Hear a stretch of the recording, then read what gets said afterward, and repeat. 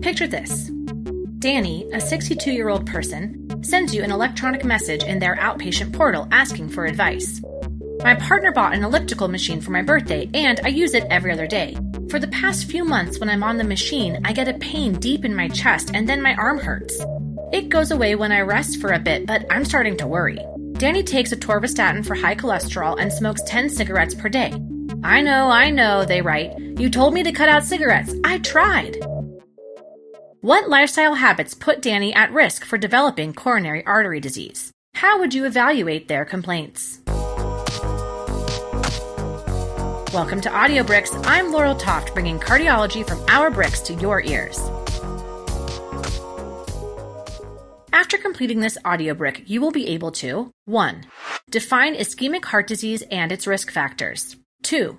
Describe the etiology and pathology of ischemic heart disease. 3. Compare the different categories of ischemic heart disease. And 4. Generate a brief differential diagnosis of chest pain and indicate how ischemic heart disease presents differently than other causes of chest pain. Part 1. What is ischemic heart disease?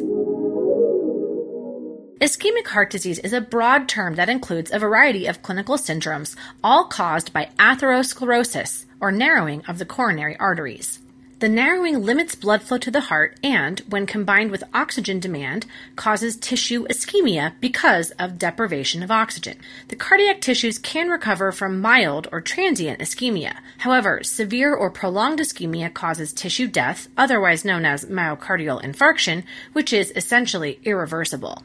Each condition within this spectrum has its own pattern of symptoms and clinical findings, which we will introduce to you today. But let's start with a review question. What causes most ischemic heart disease? Coronary artery atherosclerosis causes most ischemic heart disease. Part 2. What are the risk factors for ischemic heart disease? Ischemic heart disease is the #1 cause of death in the U.S. and in some countries worldwide. So you can imagine that the risk factors are also pretty common. Some risk factors are modifiable with lifestyle or medical therapy, such as smoking, that is a big one, hypertension, diabetes, hyperlipidemia. Other risk factors cannot be modified, such as older age, male sex, and family history. Healthcare providers have the important job of counseling patients on improving their modifiable risk factors and working closely with patients for aggressive management of hypertension, cholesterol, and diabetes. Part 3. What is the pathophysiology of ischemic heart disease? At the root of ischemic heart disease is atherosclerosis. As we said, atherosclerosis is narrowing of the arteries due to the buildup of fatty deposits called plaques in the arterial wall. These fatty deposits are composed of lipids, cholesterol, calcium, fibrin, and cellular waste products circulating in the blood. These deposit in the artery, causing an inflammatory reaction. Over time, plaque hardens and can protrude toward the inside of the vessel. As the plaque builds up, the diameter of the blood vessel decreases, limiting blood flow. The extent of the atheromatous plaque buildup and whether or not the plaque ruptures and leads to luminal obstruction by a thrombus or clot will largely determine the symptoms that the patient will experience. Atherosclerosis that occurs in the coronary arteries is also called coronary artery disease, or CAD. Cardiac ischemia is almost always due to atherosclerosis of the coronaries, although ischemia only occurs at higher degrees of atherosclerosis or narrowing. A rarer cause of cardiac ischemia not due to atherosclerosis is vasospastic angina. More on that in the angina brick. Let's pause to see if you got that. How does atherosclerosis cause ischemia? Atherosclerosis leads to development of slowly growing plaques that over the course of years will lead to protrusion inside the arterial lumen, a decrease in the diameter of blood vessels, and this limits blood flow and leads to ischemia. Part 4. How does ischemic heart disease present? Impaired blood flow through a coronary artery deprives the myocytes of oxygen, leading to tissue ischemia or, if severe or prolonged, necrosis and cell death. The clinical syndromes of ischemic heart disease include stable angina, acute coronary syndrome, which refers to both unstable angina and myocardial infarction, and finally, ischemic heart failure. Let's discuss them one by one. First up, angina. Angina is a cluster of symptoms usually resulting from ischemia but not infarction of myocytes. The chest discomfort of angina is often described as a feeling of squeezing, tightness, pressure, or pain in the chest. Note that angina is not a disease itself, but rather a symptom of CAD. The most common types of angina are termed stable and unstable. They have different pathologic bases. Stable angina is pain that occurs predictably with a given level of exercise or stress. This pain or discomfort typically goes away with rest. The key word here is stable, since the same degree of exertion brings on the discomfort each time and it has the same character each time. Stable angina is often the first sign of CAD and is due to narrowed coronary arteries that get enough blood to the myocardium at rest but cannot augment the flow to meet demands during exercise. In contrast, unstable angina is chest discomfort that is either new in onset, occurs at rest or unexpectedly, or has a more marked character than previous chest discomfort. It typically occurs quite suddenly and may not be relieved by rest. Unstable angina is due to narrowed coronary arteries, but in contrast to stable angina, here we have plaque rupture and thrombus formation. Unstable angina is considered one of the acute coronary syndromes that requires urgent medical treatments. In recent years, the term unstable angina has started fading from use, as it appears that many or most of these patients actually have small myocardial infarctions. We include the term here because you'll continue to hear it used in some clinical settings, but I'll tell you that this is a tricky and somewhat fading diagnosis. In both stable and unstable angina, the heart muscle is still getting some oxygen, so the myocytes are not dying. And because the myocytes do not die, they do not release cardiac enzymes of troponin or creatinine kinase myocardial, CKMB. This means that blood tests can't help you make this diagnosis. Both types of angina may show ECG findings that can help distinguish them from MI or other causes of chest pain like pericarditis or pulmonary embolus. Quick quiz time. What are characteristics of the chest discomfort that occurs with stable angina? Pain associated with stable angina occurs reliably with the same exercise or stress, and it typically goes away with rest. Next, let's talk about the big one, myocardial infarction. When myocytes die due to a lack of oxygen, we call it a myocardial infarction, also known as a heart attack. But you'll never hear me again use that term. Henceforth, it shall simply be known as MI. An MI occurs when an atherosclerotic plaque ruptures in a coronary vessel, exposing inflammatory and adhesion factors into the bloodstream. Then a blood clot, a thrombus, forms, obstructing blood flow and even completely blocking oxygen delivery to an area of the myocardium. Thrombus formation is the most common reason for an MI, but it isn't the only way that oxygen delivery to the heart can be decreased. For example, severe hypotension, caused by low systemic blood pressure, can also lead to myocardial infarction. Just like unstable angina, MI often presents as chest discomfort at rest. There are often associated symptoms like shortness of breath, sweating, nausea or vomiting, radiation of the discomfort to the left arm or jaw, and the discomfort might be alleviated by nitroglycerin, a vasodilator. There are, once again, two types of MI, distinguished by ECG and pathophysiology. Non-ST segment elevation myocardial infarction, called NSTEMI, and ST segment elevation myocardial infarction, called STEMI. Just like it sounds, a STEMI manifests with elevated ST segments in a particular territory on ECG, whereas NSTEMI is marked by the absence of ST elevation, but can still demonstrate changes like ST depression or T-wave inversion. Both types of MI lead to myocyte death and necrosis.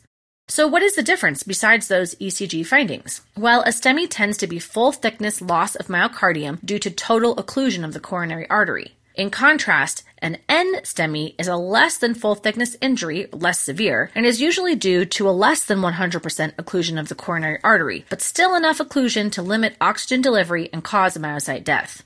All MIs must be promptly treated to restore perfusion to the injured area in the hope of salvaging as much of the damaged myocardium as possible. A STEMI is treated more aggressively than NSTEMI, often with emergent coronary artery angioplasty or dissolution of the obstructing clot with clot-dissolving thrombolytic agents. Time is myocardium, we say, so these therapies must be initiated rapidly, ideally within 90 to 120 minutes of arrival to the emergency department. The N-STEMI will also frequently receive angioplasty treatment, but this does not need to be done as urgently given the lesser degree of coronary artery occlusion. Instead, medicines are first started, including anticoagulants and antiplatelet agents. Let's see if you got that. Why is STEMI generally more severe than N-STEMI?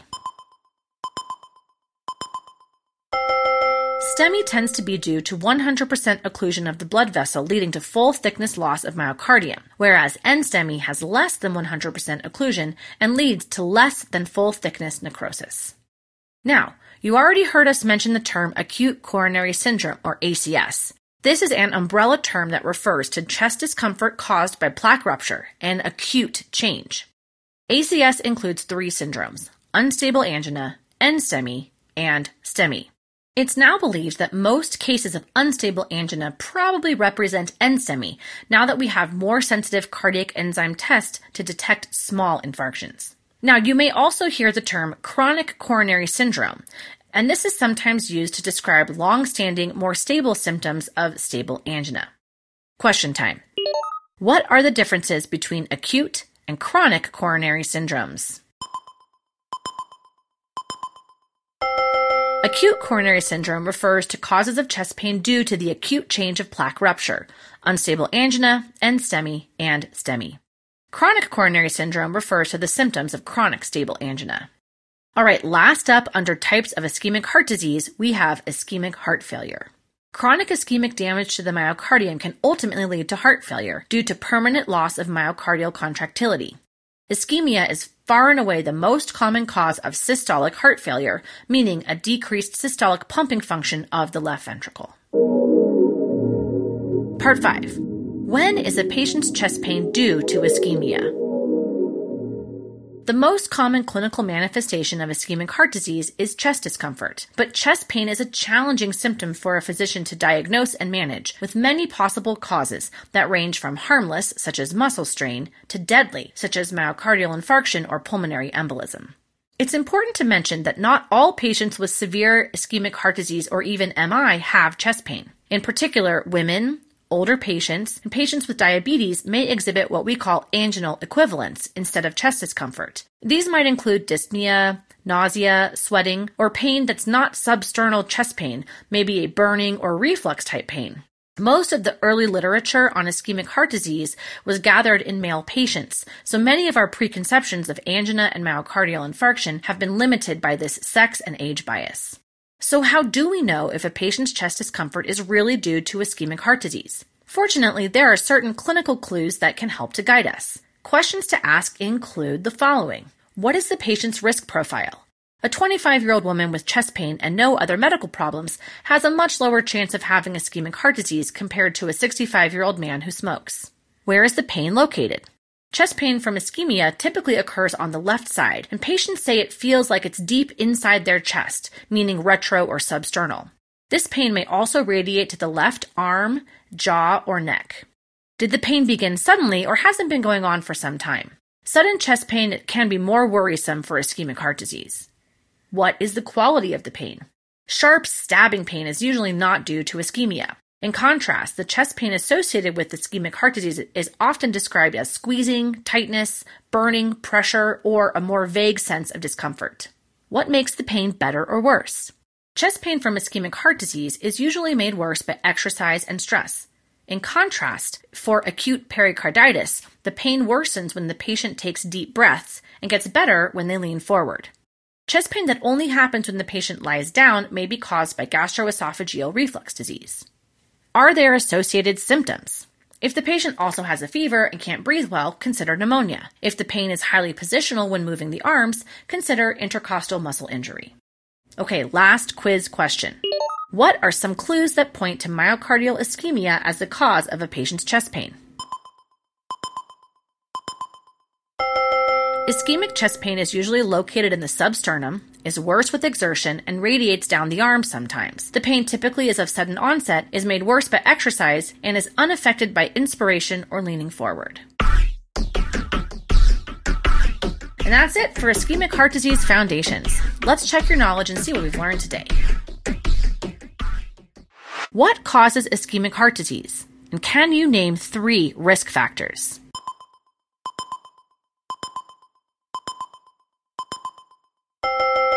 Ischemic heart disease is due to obstructive coronary artery flow, limiting oxygen delivery to the myocardium. Risk factors include age, male sex, family history, hypertension, diabetes, hyperlipidemia, and smoking. What is the pathophysiology of atherosclerosis?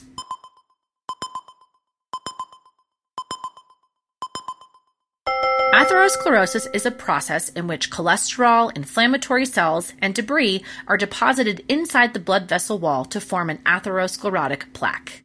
Next, can you name 5 types of ischemic heart disease?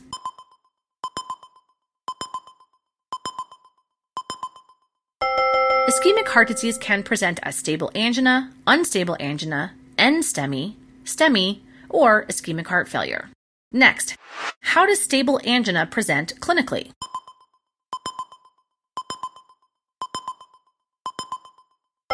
Stable angina involves chest pain with exertion and is typically due to atherosclerotic narrowing without complete occlusion of the coronary arteries. There are no elevations in cardiac enzyme levels on lab testing, but ECG may reveal nonspecific changes. What is the cause of a myocardial infarction, and what is the difference between the 2 types of MI?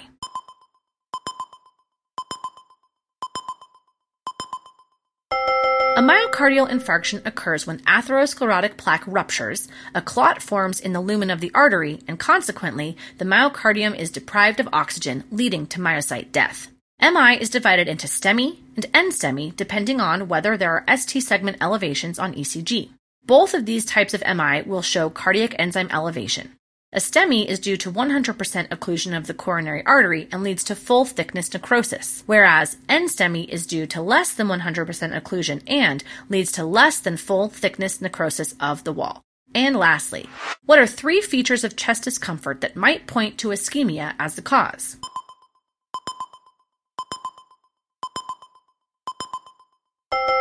Chest discomfort from myocardial ischemia is typically substernal, worsens with exertion, relieved by rest, and is not positional in nature. And we're done. Armed with your newfound knowledge, let's think back to your patient from the beginning of the episode. Remember you are seeing Danny, who is 62 years old. They are experiencing chest discomfort while riding their elliptical. What is the diagnosis? What important lifestyle modifications can you recommend to help them? Danny has classic symptoms of stable angina due to narrowing of one or more coronary arteries. Their risk factors include hyperlipidemia and tobacco use. You order an ECG and stress test to cinch this diagnosis. Danny's ECG is normal, but their stress test shows ischemia in the inferior portion of the heart. You prescribe aspirin, a beta blocker, and increase the statin dosage. Most importantly, you provide tobacco cessation counseling and together come up with a plan for Danny to quit smoking. You ask them to call immediately if there is a change in symptoms and go to the emergency department for any chest discomfort that isn't relieved by rest.